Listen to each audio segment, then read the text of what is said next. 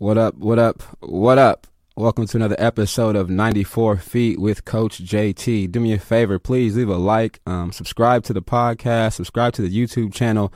Let me know what you think, man. Those comments really mean a lot as I try to build this show and try to just, ramp it up and just keep things going. Also, before we get into the intro of my guest that took a ride down the hill today, I do want to give a shout out. Actually, throw some prayers in the air for everybody that's overseas. We had a lot of men and women lose their lives over the weekend and what's going on overseas, but also to just all the people down in Louisiana, man. I mean, I've been down there for school. My folks down there, my aunties in Moss Point on the Gulf Coast, man. Prayers for everybody down in Louisiana, man, going through this another hurricane, man. So I definitely want to just share my prayers out for you guys because it's definitely going to keep coming, but you guys stay safe and, bunker down. All right, bear with me as I get into this intro. I want to get this right and make sure I do not mess this up. My guest today is born in Toronto, Canada. However, she is Oakland raised. She is currently the director of the Women's Universal Basketball Association in California and a fourth-year pro ball player. Oakland raised, like I said. She also has played in El Salvador, France, Australia, Norway, Greece, and Egypt. Her focus at home is simple: to elevate her community by providing a platform for the athletes to further their own careers. Also, she was named in 2020 the WBA Rookie of the Year. Again, like I said, she is now the director. But I think the biggest thing right now, 2021, she was currently and the reigning WBA champion, Faatimah A. How you doing, Faatimah? I'm good. Thank you. Thank you for being here. I really appreciate it. As you know, in the game of basketball, 94 Feet with Coach JT, we like to get right into it. We're going to jump into this thing, but I got to ask, Toronto, Canada, being from Toronto or being born in Toronto, growing up a little bit there, what was that like at an early age for you? At an early age, I spent a lot of time with my family. I actually moved to the Bay Area when I turned 5. So, that time in the beginning, I'm just chilling with my family. That's mostly it. So you make that long trip somewhat to the Bay. You get there 5 going on. So now you get into the different lifestyle and the different dynamics from Canada to Oakland. At an early age, could you already see the adjustment in culture and shift where you're from? Oh, definitely. I think when I got here, it's pretty much you're having to start over. It's a new environment. You don't know many people other than your family. But when I got here, I think the community was pretty welcoming. I got here and, my family spent most of the time at the mosque over in Berkeley, kind of right off of, it used to be right off of Martin Luther King. Right. But I spent most of my time there. I kind of developed my sense of community there and, community and family. That's what's up. Family is definitely it's key, man. I definitely gotta always harp on the family, man. You definitely need them. So as a young athlete, I understand that the resume is basketball, the future is basketball, the now is basketball. However, but just growing up, what other sports, if any, did you dibble and dabble in growing up? Okay, so as a kid, I really loved playing flag football. Okay. Shifty. Yeah. Shifty. I was a little wide receiver. I was getting these touchdowns whenever I could. But I played a little softball as well. Wasn't as good, but I think if I wasn't playing basketball, it was ping pong. Okay, hand-eye coordination, speed for sure. No, I spent a good amount of time at the Lincoln Center over in Chinatown. Oh, you getting it in? Yeah, I seen the guys play, the older gentlemen play, and I'm like, how can they, That's amazing. The ball do the things that they're doing? So I'm like, okay, let me ask them. They were super chill. They taught me, and whenever I would be finished with basketball or the courts would be closed outdoors, I would go inside and get a couple games in. That's what's up. And that's definitely a respectable sport. You got to be quick on your toes, your hands, everything, your eyes. So I definitely. Oh, yeah, I'm kind of nice. So I got a couple partners who play too, man. We always compete. We go out when we go on trips. We see a ping pong table. It gets pretty intense, but we always up for a challenge. But I'm a little rusty. So. I just ordered one. Whenever you serious? Want the smoke, come through. I don't know. You real serious? I'm gonna have to let that one go. I know my battles. So at what point did you start to focus on this thing we talked offline pre-show about the love of basketball, just the basketball in general? When did that shift for you, kind of okay, let me get into this hoop thing a little more seriously or devote some more time into this game? I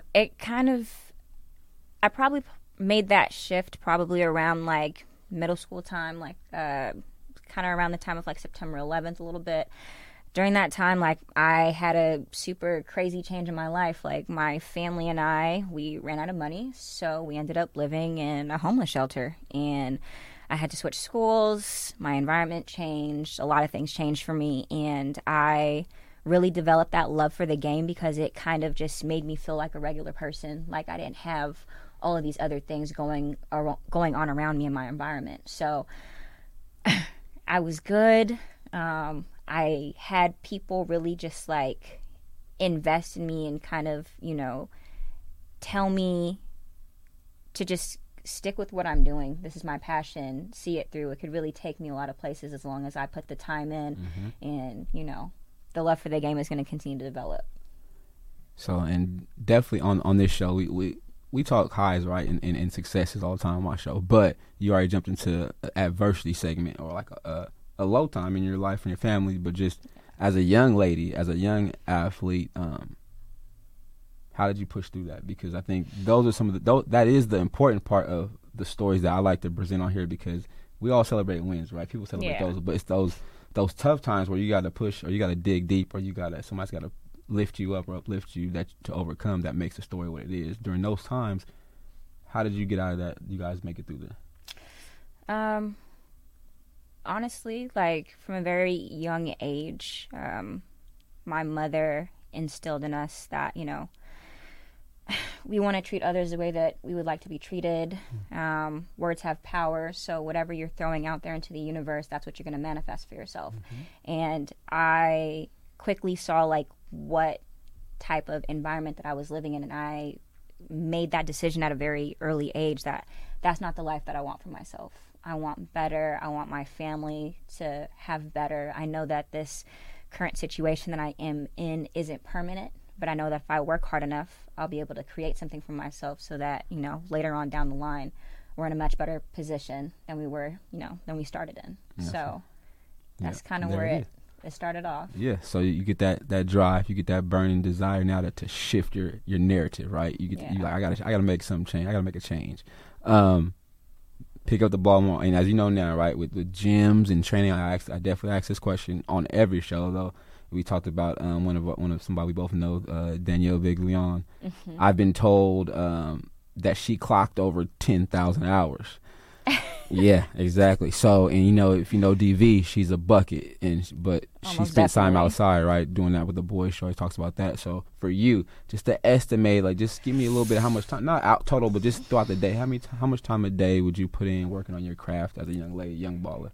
I mean, I know Danielle, she's been around the game for a very long time, so I know she's gotten those 10,000 hours. But I mean, whenever school got out, I'm at the Lincoln Center, or I'm at the Diamond Park over in Oakland, or I'm at wherever a gym is open, because, like, obviously back in the day we didn't have access to gyms like the players do now. So I got my you know, time in on the blacktop, and I think if anything I put in about probably somewhere around like 5,000 hours. But I find myself to be like a workhorse. I'm constantly working. I'm trying to find new ways to innovate my game. I'm working out with whatever trainer I feel that is able to benefit me in the best way possible. So that's what's up. Yeah. There it is. I mean, hey, like I said, some people haven't reached that platform, right? So you're a step ahead.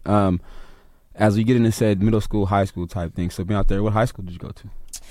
Okay, so my first high school, I went to St. Joe's, but look, my first choice, I wanted to go to Berkeley High. I don't know why. I was just like, I wanted to go to Berkeley High. And I went to this workout at St. Joe's. It's the school that Jason Kidd went to over in Alameda. So I went to the workout. The coach was like, we could use you. We could do a little something. So I'm like, okay. And it's a private school. So you already know it's like $10,000 to go there just off like the first year for tuition. So they do a little something. I end up getting in, but mind you, like, obviously it's high school. We're just now, you know, moving out of the shelter, so we don't really have any money for me to like go there. I ended up doing my first year there. Didn't really go as planned, just because like I was used to being a street baller. So I'm working through a system now. I'm working on how to be a certain player, fulfilling it within a role. But I don't think my coach had enough time to kind of work on me with that one-on-one, especially as a freshman when she has upperclassmen that she has to deal with to try and get them like college offers and stuff like that. So I ended up meeting the JV coach at the time, Kenya Babers. He was amazing just because outside of his practices, he really took the time to help me develop my game. So when he ended up leaving St. Joe's after my first year, he ended up getting a coaching job over at Encinal High School. It's also in Alameda. It's just on the opposite side. Time to go. Yeah. Time to go. So we ended up going there. I go to Encinal. They probably won like 4 games in the last 3-4 years at that, for that program. But he did a great job of recruiting along with the other coach that they had there. They ended up bringing us in. We ended up winning like 15 games the first year. We made it to playoffs every single year after that. Yeah. But I think during high school, just like with him bringing me in and being that father figure / mentor that I needed, it really helped me to just like navigate through,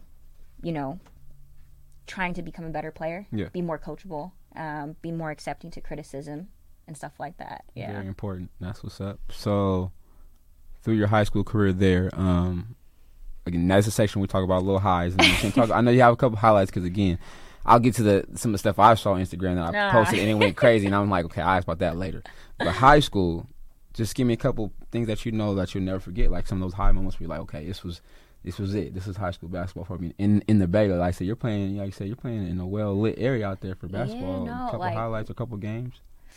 I mean, we played against Berkeley High, and back then they went to state like almost every single year. Right. I think like my junior year, we ended up beating them in like the West Coast like Jamboree tournament. So that was like one of the highlights to take away. We ended up making it to like second round of like NCS playoffs, which is like huge because obviously like within the last couple of years the program didn't really do as well as it would have liked to. So we kind of changed the culture at the school. We turned it from like a program that was just like, I guess we'll compete. The doormat, to like a program that's like, okay, we're here, we have good kids, we're building a foundation so that the next generation to come, they're ready to put in that same work. That's what's up. Yeah. That's good. That's what it's about. Somebody's got to start it, right? Somebody's got to start it, so you get to put your stamp on it that way. Let me ask this. So during that high school phase, let's go out of freshman year at St. Joe's, you switch schools. Let's go from in between your sophomore and your senior year. Yeah. How much, what did you add to your bag, as they say now, to add to your game coming up? Like, playing outside street ball a little more, but now coming to high school, somewhat system, but also you got to improve your skill set. What did you do at that point? I think I really started to develop more of a jump shot. Like, I'm not gonna lie, my 3-pointer was trash back in high school. They were like, all right, just defend the drive. Like, I was able to get to the basket because, I really worked on my handles. Like, growing up, I looked up to Allen Iverson. Like, I wanted to be just as shifty as he was. I can see it. So I got by well enough just by, like, on driving to the basket, creating, and stuff like that. But during that time, I really had to develop a jump shot, especially as a point guard. Being the size that I am, I'm not going to be able to... No post-up coming. College comes. I'm like, the girls are like 6'3", 6'. At every level. Yeah, at right? every Big level. Time, so I'm like, you got to add something else to your bag so that you're still as, So you talked successful. about AI. Yeah. One of not a problem, right? But who else was in that area? Because again, everybody had certain people. Who are some other people that you just give me your top 3 or 5 if you want to that you top can name? 3 or 5. Okay, so I really looked up to Alexis Gray Lawson. She went to Cal. Tough. She ended up going to. I'm sorry. Did Lex went. She got signed. I forgot what team she got signed to the first year, but she ended up going and playing with the Phoenix Mercury right after her first year overseas. So I looked up to her. I ended up playing with her sister over at Encinal. So we ended up pretty much being like family after that. I looked up to Shannon Bobbitt. I think the first but college game I got to see. I was really a big fan of Tennessee. So when they came down here to play Stanford with Candace Wiggins and Jana Pill and all them, Wiggins was tough too, though. Oh my gosh, she's so fiery. She was tough, man. But I had so much respect for Shannon Bobbitt because I'm just like, she was 5'2". She went to a JUCO. Ended up going to a D1, a very good program, and doing big things for the program. that was big to me. At that point, I was just like, okay, if she could do it, I definitely can do it. Like, I know coaches will tell you all the time, you're this, you're that, you're undersized, you're too small, you need to gain weight. But I'm like, I have an example right here in front of me. Perfect. Yeah. I really like Candace Parker's game as well. And then just pro players like Kobe, definitely. And then I watched Steph in the beginning when he got to the Warriors. But I think as time went on, I really started to fall in love with Steph Curry's game and kind of like implement my game a little bit after. That's what's up. Yeah. That's a good list, man. Like I said, everybody brings something different to the table. That's the thing. It's diverse, right? They're not all the same player. Yeah. They're all different players, which is so dope. It makes it. So coming out of high school, I mean, you know how it is now. These kids now can advocate for themselves. They can post a picture, a video. They can, coach, look at me. At that point, what if anything, what was, if nothing, what was on the table for you at that point? Because, you know, nowadays these kids are verbal committing in middle school. I'm saying. So now it's definitely different, right? Like, that journey is crazy. So what was on the table, if anything, for you at that point? Honestly, I had no offers on the table. But, you know, I never really had anything easy growing up, so I always had to work for something. And I figured out that if I wanted to play in college, like, I needed to advocate for myself and reach out to these college coaches. So I ended up going to a JUCO. I went to City College of San Francisco my first year. The coach originally wasn't, like, recruiting me. She was recruiting my friend that I went to school with. So I ended up going to one of the workouts. She ended up, you know, taking me on as a bonus. First half of the season was great. I was playing. I felt like, you know, I was a part of the team. I felt like I was, you know, playing within my role. Mm-hmm. And then things switched up. But, you know, I never gave up on myself. I still bet on me, and I did my best to just push through it, regardless if I was getting playing time or not. I knew that, you know, if I could help my teammates and if my opportunity came, like, I would still be ready. So I'm going to stay ready regardless. But that year I didn't really get to play that much second half of season. So I had to work on other aspects of my game, being a better teammate, being supportive, playing that, you know, bench role, bringing that energy. But, you know, I guess we did well enough that we finished second in the state and we got a conference championship. So well, that's not too bad. Yeah. I mean, given the shift though, right? So like, again, more adversity, going from playing, not playing. I mean, I'm coaching now. I was going on 15 years coaching. Yeah. Playing similar role in high school, having to do that, and then going to junior college myself. I'm a JC life is different. And people, I say it all the time, you got to respect JC athletes because the grind is dog eat dog mentality. You have to be built differently. You have to have a certain type of mentality because obviously, like, there's new people coming in every day. This is your second chance. Well, even for me, first chance, right? But I'm saying it's guys that are. I graduated early. I'm 17 in junior college, but I'm like, these dudes are 22, 23 years old. Yeah. It was no more. It wasn't that, you know, we didn't reclass back then. You didn't do all that, so I wasn't. I mean, I probably would have liked to have been 18, 19. Yeah. But these guys are 24, 25. I'm like, these dudes are 6'4", 6 something. So, you know, I definitely, you know, it's everybody's story, which is, you know, is you come out, you make it at JUCO. Yeah. And plus, please believe you come for somebody's spot. JUCO people are not waiting around after they do it in 2 years. It's very cutthroat, and I feel like I've always had this mentality: if you can make it in California, you can make it anywhere. Yeah. Just like not even in sports, but just like you got to be able to create for yourself. If you believe in yourself, you have to bet on you and stick by that until something changes. So I mean, I definitely college, feel that. I had to. So before you get to college, the second year JUCO. Yeah. Same school or what? No, I switched. Uh-oh. Yeah. So I ended up going to the school that beat us. Oh, wait. I went to Santa Rosa Junior College. Santa Rosa too. Oh my gosh, I've lost to them SRJC. so many times. They're close games. solid. They're very fundamentally They sound. stay solid. They're fundamentally sound. The same coach, the guy coach was probably there when you were there. Went to Arizona, coach Arizona. I think so. He's still there. Yeah. He's just, but I mean, they're pretty consistent and dominant. But they've clipped me so many times. Yeah. It hurts. It hurts Santa Rosa. Respect to them though, man. Good coach up there, man, and a good program. But I don't forget the losses. Like I never them losses up there. Triple overtime one year. I mean, it was some crazy games. They have some shooters at their school. Their men's team is like, always. They're consistent. Yeah. They come to play. Okay. But I think that year I really learned a lot, just because like I was. Your environment was different, correct? I was in a very different environment than what I'm used to. Santa Rosa, yes. Oakland. Yes. Two different sides of the spectrum. It is very. It's for real. Let's keep it. We keep it 100 on the show for real. It's definitely different. That dynamics is different. The environment, the pressures, or the whatever is different. Looked upon. It's different out there.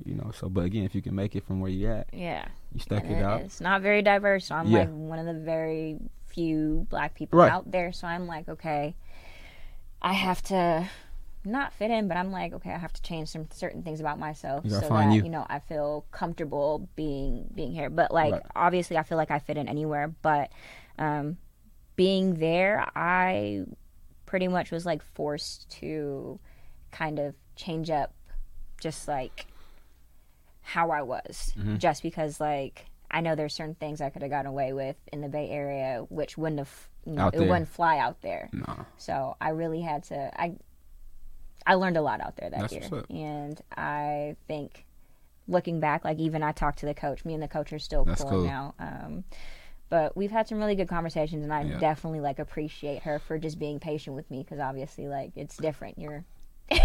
But you needed that, right? Yeah. You needed that to make it in that environment, that time in your life when you were at, and definitely. But coaches, people, again, their mentors, their father figures, mother figures, they're whatever they need for certain athletes who are welcome for it. So that's definitely, shout out to coach. Like I said, if it got you through it. Lacey's a solid one. There you go. Appreciate you. After Santa Rosa, is it straight back to Toronto? Or did you get something else? Not yet. So I ended up going to the little showcase. They had it over at Delta in Stockton. Delta. Yep. So they had the showcase, the sophomore showcase. Yep. Didn't have any offers still, but I ended up getting a scholarship to play at Texas A&M International. The coach was there at the time, and she was picking up one of my friends. She picked up like 4 or 5 kids from Cali that year to play at the school, and I happened to be one of them. I got out there. Coaches will tell you a lot of stuff. True. Coaches will definitely tell you a lot of things. So when I, me being, as trusting as I was back then, I believed her, and it was definitely like a very, another culture shock, but it was a very different experience than I had with her in California. So I had to, again, kind of go back into that role that I had in my first year of college. Even if I'm not playing, still be a good teammate, still be supportive, still be that positive Super energy on the bench. Yeah. Were you let down at any point, wanted to come home, wanted to stop playing, wanted to quit during that transition? Because again, we all know it's like for somebody to give you advice, information, or get you to do something, open up, be vulnerable, which you were at that point in your life. And you live in California. Yeah. You're not going back to like where you're home, where you're familiar with, and you go down there at any point where you're like, okay, I'm done, I'm going to quit or do something else. Or I definitely feel like that. Like, I know I don't call my mom and cry on the phone too often, so when I do that, she knows it's bad. Get that phone call. Yeah. So I did that once, but, I talked to her. She told me to stick with it because obviously not a lot of people get the opportunity that I get. Like, people would kill for a scholarship. People would kill for an opportunity to continue to play in college. And I've gotten that same talk from a few of my other mentors while, I'm away at school. So, I had to put my big girl pants on. I had to figure it out. And I'm just like, okay, like, I know this isn't the end for me. This is just a rough patch right now. I just need to keep pushing. And when my opportunity is here, it'll be here and I'll be ready for it. So, that's what's up. Yeah. What is your? I mean, I have an idea. Where does that keep going? That I'm gonna get done, put my big girl on type thing come from? Like the adversity growing up, or just the parents still there, or just some people say. I mean, I know some people are just in them too, though. Where does that come from for you? I mean, I think it's been in me. I don't think I've had the easiest childhood or just lifestyle. And I know that if I don't keep going, then no one else is going to be able to do it for me. So, I mean, I know I'm allowed to have my moments where I'm, feeling emotional or feeling vulnerable. But I know I gotta keep going. I know this isn't the end for me. I know what my purpose is. I want to live within my purpose, so I need to keep going to get there. It's bigger than me at this point. So I'm just like, I know that if I can make it, other girls that are in my position or other people that are in my position, I can use my lifestyle as an example to tell them, keep betting on you. Keep doing what you do. Like, keep doing what you need to do to get to where you want to be. It's not crazy, but you say find your purpose, right? I mean, man, God, I just turned 39 last month. You do not look 39. I turned 39, and but just how do you get to mark or feel that's your purpose? Like, when did you get that feeling? Like, because for me, it's different. I think I found mine, you know what I'm saying, with coaching, teaching, and mentoring and stuff like that with kids and young males, whatever. But it's a dope thing for people to find that. I've learned that from people I read books about, people I know, people who are in my circle, right? We find it's like you can see their purpose in that. But yeah, how does it make you feel to find your purpose, though? Like, I know even before we had this talk going, you just read that comment that girl left.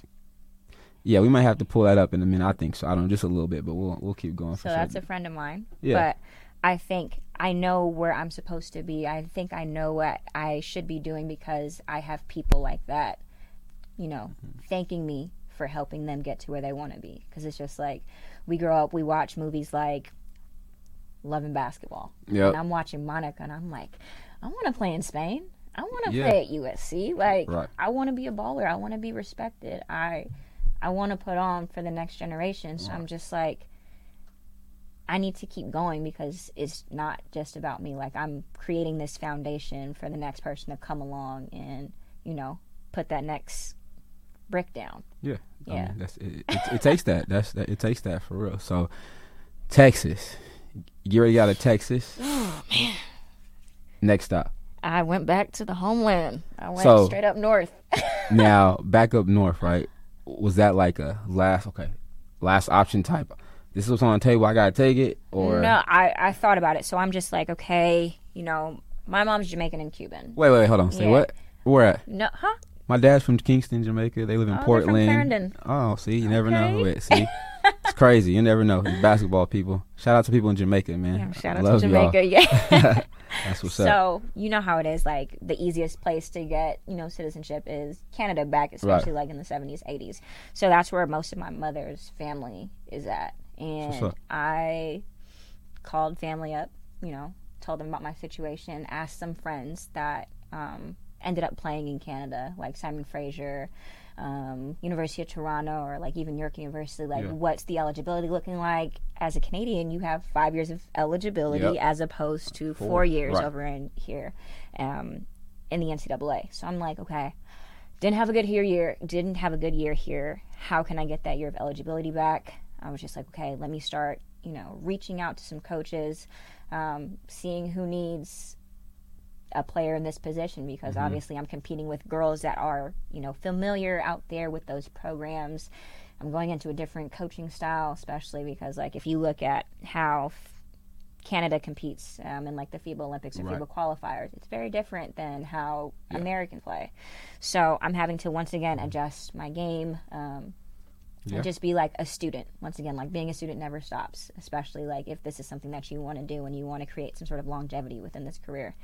So I end up going, up north. I go to York University. I was my redshirt year there just because I had already used my NCAA eligibility up, and there was like this rule that they had, you couldn't play that year, you had to sit out.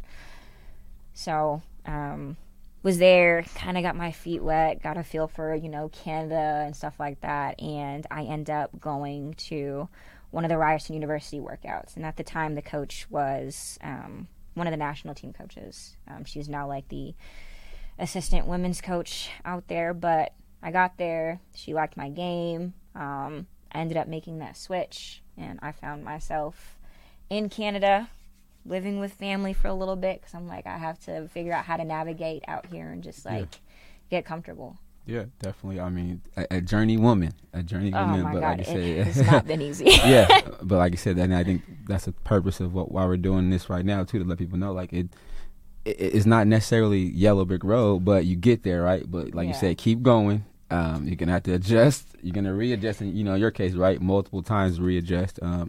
Like last week, I was telling Eddie, Coach DJ Eddie, that Cam Oliver said he had to readjust, like adversity, right? He was a 6'8" kid working in Dollar General for a minute. Yeah, you know what I mean? Like everybody's like, "What are you doing here?" But he's like, "Look, he had to go back, refocus." Shout out to his wife, who was like, "Look, you're gonna play basketball, get this done. Go to college."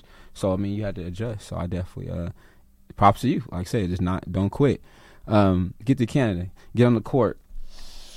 And I did a lot of research because I'm like, man, the story is crazy. Like, it's dope. But just seeing how the up and down went for you there, and then the perseverance, though, right? Yeah.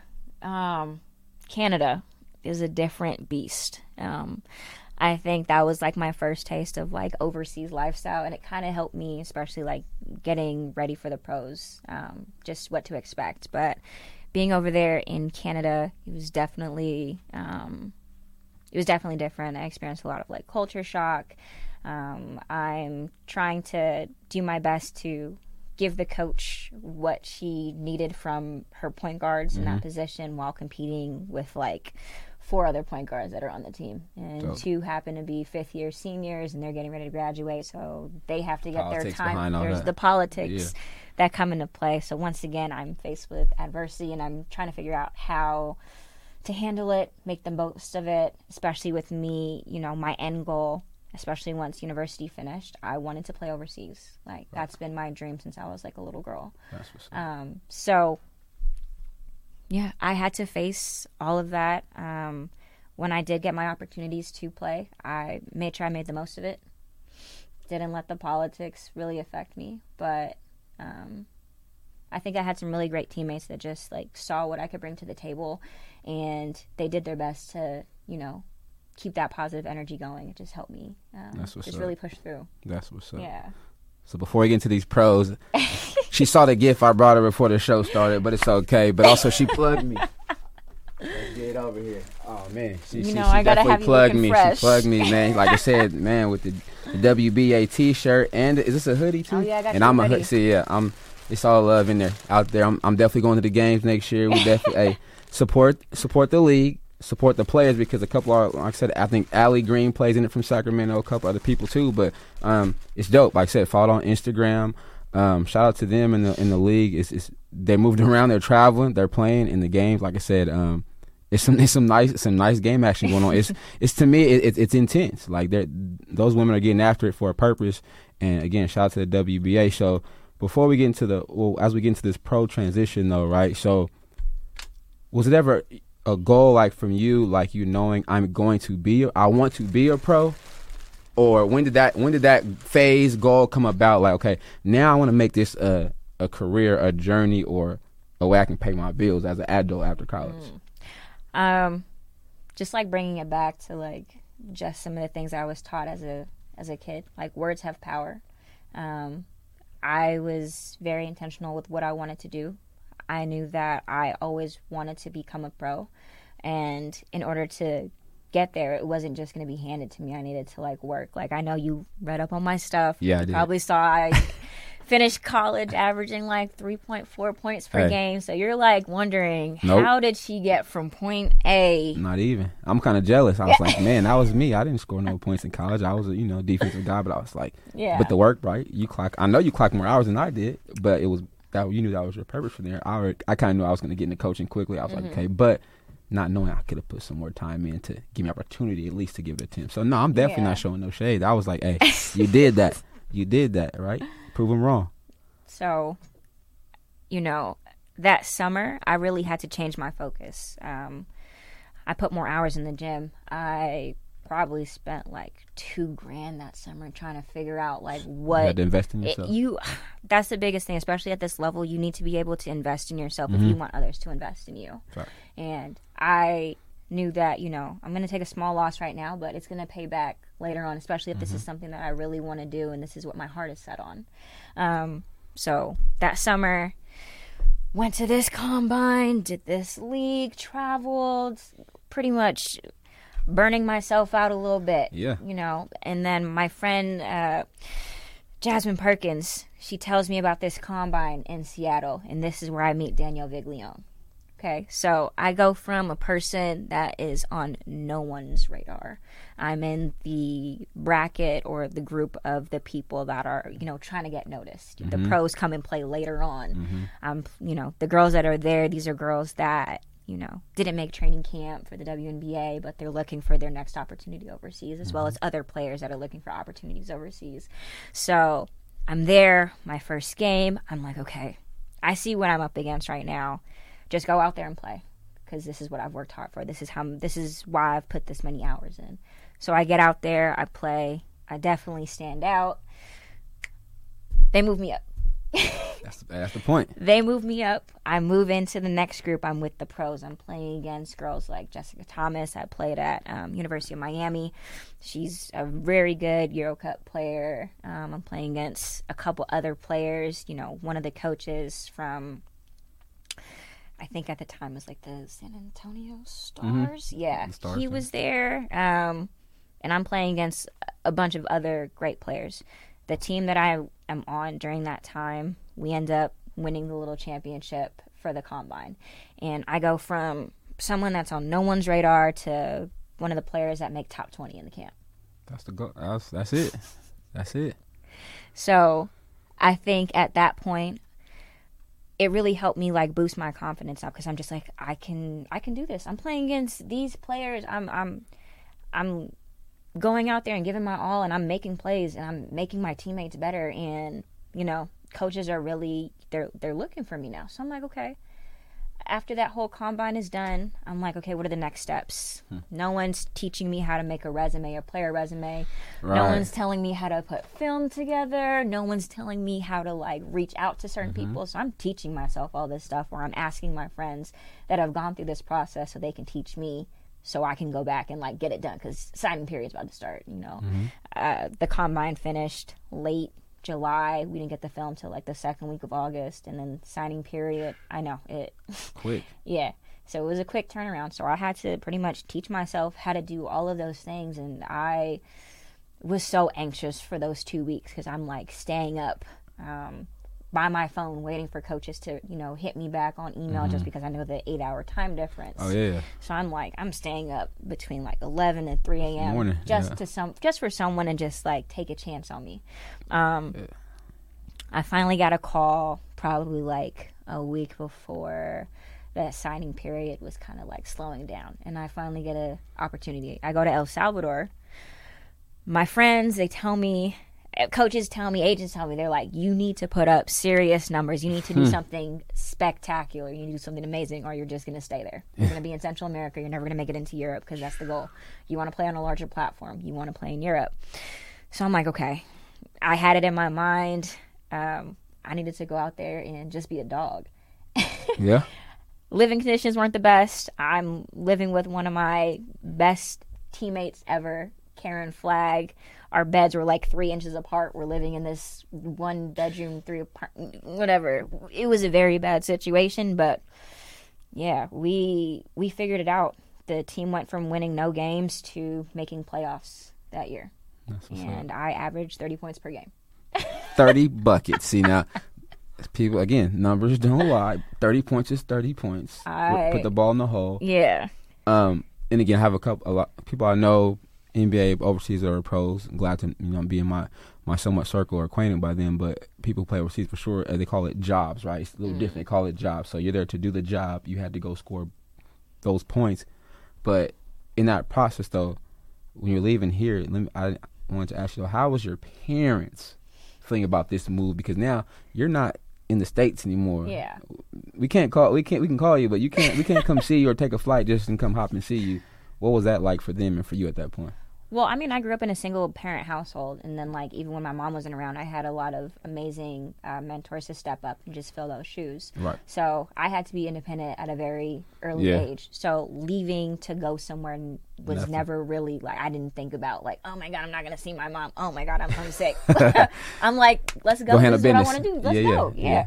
So, I mean, I talked to the people that I needed to talk to before I left. They gave me some great advice. Obviously, they told me that they're going to be in my corner regardless, and if I need to call them, just give them a call, and we'll talk. Practice. Overseas. My boys, one of my best friends, they just retired from Korea. Man, I don't know, 14 plus years there. He was like, initially, they're practicing hours, right? But then as he became the veteran, as he became to handle his business over there, you know, he was like, okay, not practice? Nah. But everywhere else, I know people who are in like different countries, like, they practice. Yeah. How long was give me like a day in the life, just as far as one of those days where you like wake up, practice, game. What does that look like for you over there? I'm going to be honest. So, men and women, depending on what country you go to, especially if your team has money, practice is a little different. Yeah, money is a lot big factor. Sponsors, you may practice 3 times a week, you may practice 4 times a week, you may practice 5 times a week, you may practice once, and it is your responsibility to be in that gym. Right. So, you know, the team I was playing for my first year, Santiago de Maria, they had no money at all. Like, we're not even staying in that city. We're staying in the capital. We're staying in San Salvador because, like, it just wasn't safe enough for us to be there as imports. Right. So, you know, I'm practicing. I'm making friends. I'm working on my Spanish while I'm there, trying to figure out, hey, can I use your gym?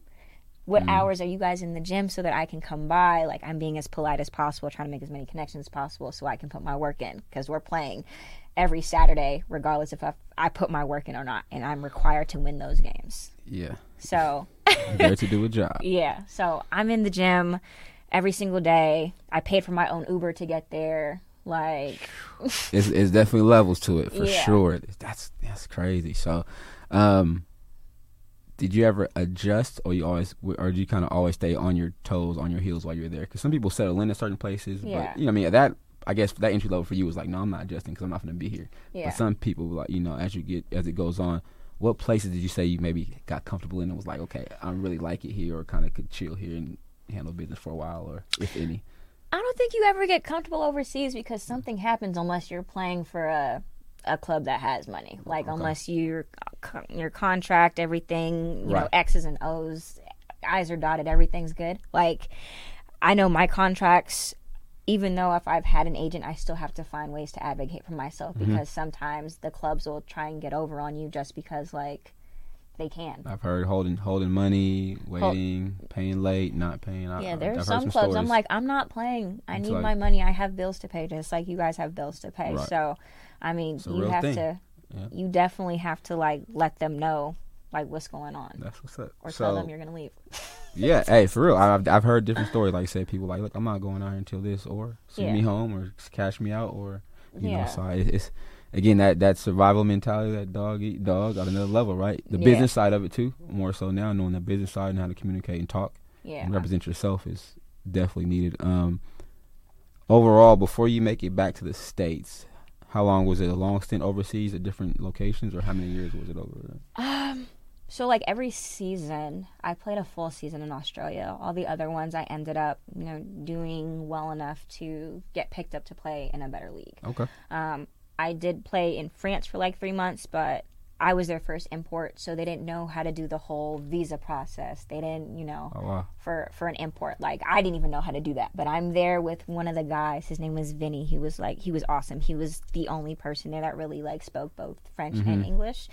So, and I had a Dutch teammate. So, I'm going to the embassy probably every week in November because, you know, time's ticking and I'm trying to figure out how I can stay in France because I have a really good setup there. Right. And I'm doing really well there, and a lot of doors, you know, kind of opened up for me. I went from El Salvador to France. Right. Not a lot of people do that.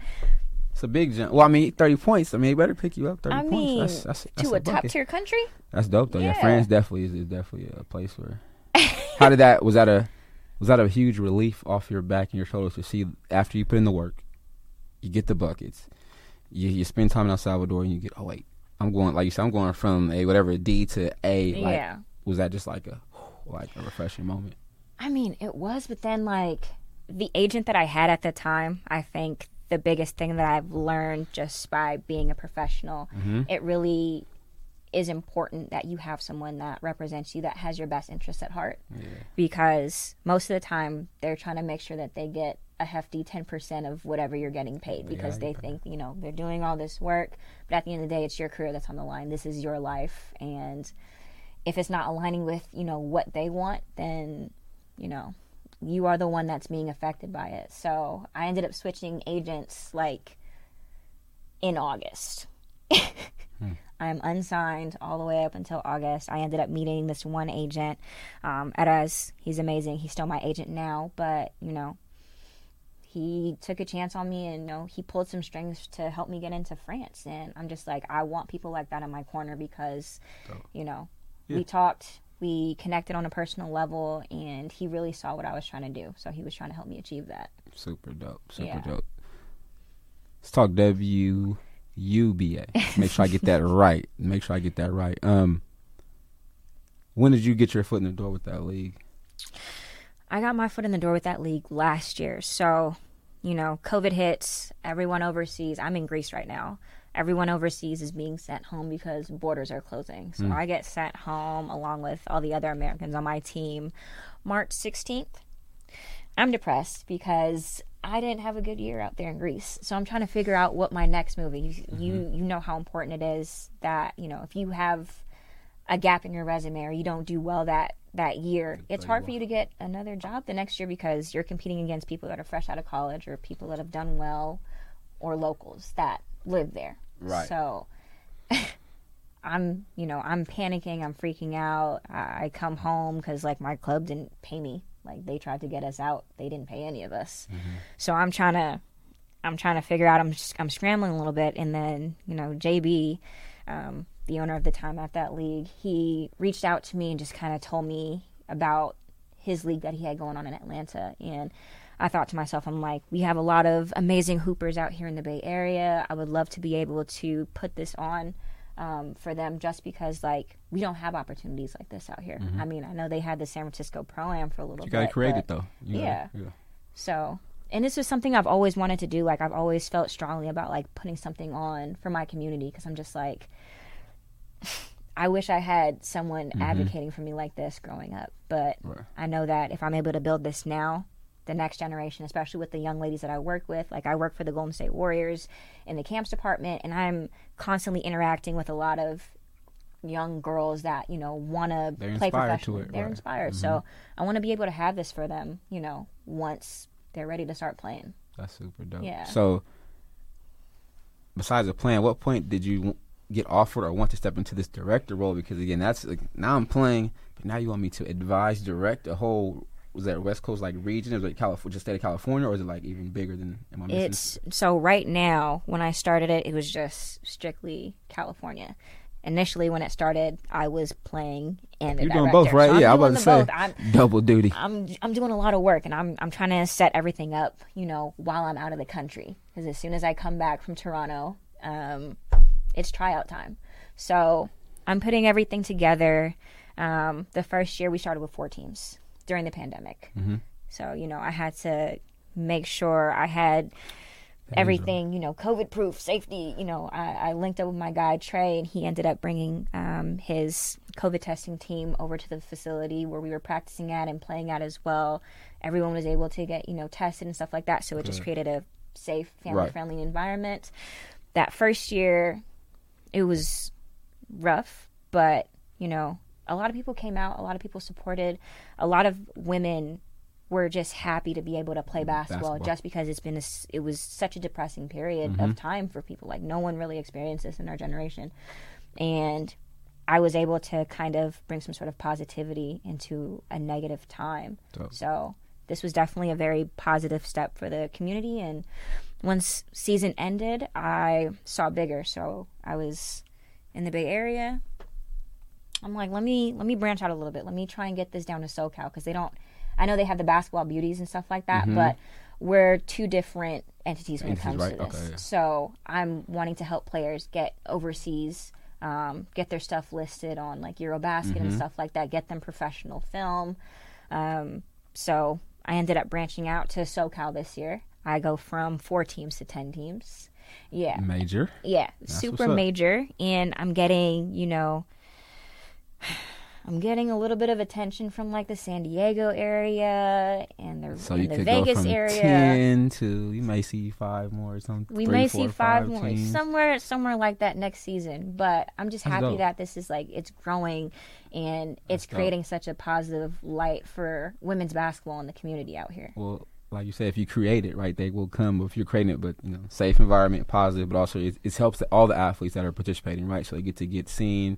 Even coaches. I mean, I know coach can coach. They get all that stuff. Yeah. Right? So multiple things. So that's super dope. Like I said, I did watch it last year when it first started, but I was like, it was 4 teams. You guys play a lot of games, but those 4 teams. But then Atlanta had a lot of different league going on. But I was like, oh, now they got California, something different. I was like, okay, that's dope. So going into this year though, you're playing. Are you playing? You're doing dual whatever job, right? This year, I'm doing both again. But now with 10 teams. So I'm with 10 teams, picks up more. But then you're getting ready. You're going to fast forward to a playoff run. Yeah.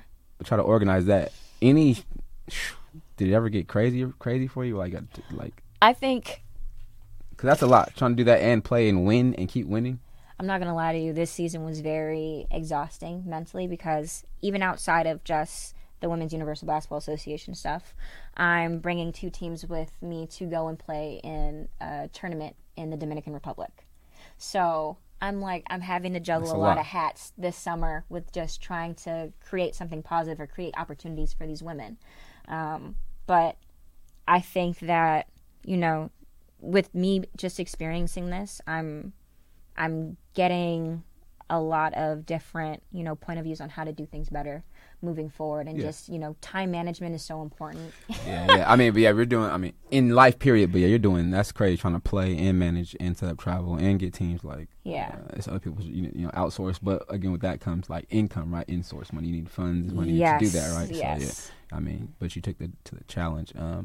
It was very, very challenging, especially financially. I know that, a lot of other leagues, they have some sort of foundation to go off of. They have some sort of, financial backing. I'm raising all of this money by myself. I'm putting this all on because I want all these women to succeed and I want to create something positive. So, last year took on financial responsibility. This year took on a lot bigger financial responsibility, but I know that, just moving forward, I know what I need to do to kind of get better funding. Get better? Yeah. You hit it and learn. It grows, and who to network with, where to put your head in. Definitely who to network with. Yeah. Yep. Y'all out there, y'all in Silicon Valley, y'all out there with the money. Y'all out there. I'm about to tap into all of those resources. That's a for sure thing. Playoff run this year for you. Yeah. After you come back from DR, come back then right to the playoffs. Like I said, I'm watching because. And before I even get to the playoff run, I posted the video, reposted it for the interview, the little mixtape at the Open Gym. But I was like, a lot of people was like, man, she's shifty. I was like, yeah, she got some moves. But again, you could tell that's that type of environment. I know, again, we know the organized game, whatever, you're still efficient. But that game right there, I was like, you could tell, that's where the game come from. In an open run type setting, where, I know defense isn't the best, highest, but also I seen it translate to the games because you're so fluid at doing it there. I was like, oh, this is second nature. Everybody's like, man, that was cold. Like some guys that I really know who can really get buckets. Like that was a cold move, and I was like, yeah, you could tell that's her element right there. But I was hella views. I'm thinking 400 for me. That's a lot. Viewing it, there's viewing and comments and everybody giving you props. You know what I mean? So just the work. Though, I was like, okay, yeah, she got something. I said, I'm not playing 1-on-1 not now. I said, all right, let somebody else do it. I'm not gonna do it. But get back from DR. That. Oh yeah, it's all love. Get back from DR. You make this playoff run, and I watch some of those highlights of those games. Though now that is as people again go watch the clips of those games or highlights, whatever it is. The intensity level, because again, we're trying to win. You're playing for a championship, right? I swear to God, whenever playoff mode gets into play, everybody's mentality switches. Right. The game becomes more physical. Right. Everyone is like, okay, I need to minimize mistakes so that I can maximize opportunities on offense. So everybody's focus shifts. So is your playoff structure, sorry to cut you off, but how is it, what did you guys do? Because, I know it's not one and done, I hope, right? Oh, no, it was cutthroat. It was one and done. So there you go. That's why, though. Number 1 seed got a bye, yes. Right. But everybody else, they're going at each other. It's 2 versus 7, 3 versus 6, 4 versus 5. We're at the 5th seed. We have one game. We had one game. That's dope, though. We were in the 5th seed. Like, our team experienced a lot of changes in the beginning. Like, we had a couple players from Stanford playing, like Brianna Robertson. You know, she's played overseas in Spain. Right. Kaylee Johnson, I forgot what team she got picked up to for WNBA, but we had, you know, good quality players playing with us. And then law school happened. They had to make a decision. So they dropped. So we're scrambling around trying to figure out, okay, what pieces can we add to the team that are going to be able to mesh well together? Because we're playing with like 5 players. I'm playing the whole game. My body's tired. I'm mentally tired. I'm physically tired, and I still have to come out here and perform every single Saturday. And you're still doing the behind the scenes work, putting stuff together. Yeah, paying whoever, doing outsourcing all that, and then come performing. I'm doing a lot, doing everything. So, you know, we finally get our good group going on where everyone understands what their roles are, everyone understands what strengths they bring to the table, and what we need to do just to, you know, get the job done. So, you know, probably the last 5 weeks of season, we're all dialed in. We already have our chemistry going. We know, you know, what this person likes to do on the court, or how effective they are in, you know, certain positions. So we're out there. My guy Frank is coaching us, so, you know, he's bringing that energy. He's telling us, you know, don't let down. Keep going regardless. Like, we're going to make mistakes, but it's about how we bounce back for them. So that's what's up. Coaching. So how did you guys pick your coaches for that, or how did that work out for you guys? How did I pick coaches? Oh, my fault. Yeah. Well, I picked coaches based off of who's been a positive light in my life. So all these coaches that are, you know, with us this year, they've helped me at some point of my life. Like Coach Cameo, Brian Gardier, my uncle Jamal at Stanford. Brian, I did not go to Piedmont for high school, but I was there every off season working out because, you know, some good people, man. So we had coaches like that. You know, Tony West, Andrew. Who else do we have coaching this year? And then some other guys out of SoCal like JT and Aubrey and Jesus, I can't remember. That's what's up. You know, that's cool. I'm like, let me put that on my radar a little bit next summer, man. I mean, like, I just want people that really love the women's game and want to help these ladies be more professional on and off the court, because it's a different, like we've talked about, it's a different animal when you get overseas. You're building their resume, though, right? They're building their resume. On their resume. You are a brand. This is how you need to market yourself in order for you to stay in business. So again, any young ladies, women ballers, please look them up if you're trying to get film going to whenever. If it's when do you guys start for next year? When does that process start for people having interest or want to get in the league? Starting interest, I'm going to start sending out some information probably in January. I'm doing a lot of rebranding between now and Christmas time, just because I want to continue to make progress and do things bigger and better. I want to be able to offer these ladies a lot more. So I'll start sending stuff out in January, and then, you know, I'll let them know about tryouts. Probably going to have everything going around the same time during the summer, so that, you know, when the pros get back home, they have somewhere to play, so that they're staying in game shape. They're working on what they're working on during, you know, training. That's cool. Keep their bag fresh. y'all hear it, man. Be ready. Be on your radar if you're listening. I'm telling you, have your stuff ready. So at the end of every show, before we get out of here, I mean, I always definitely gotta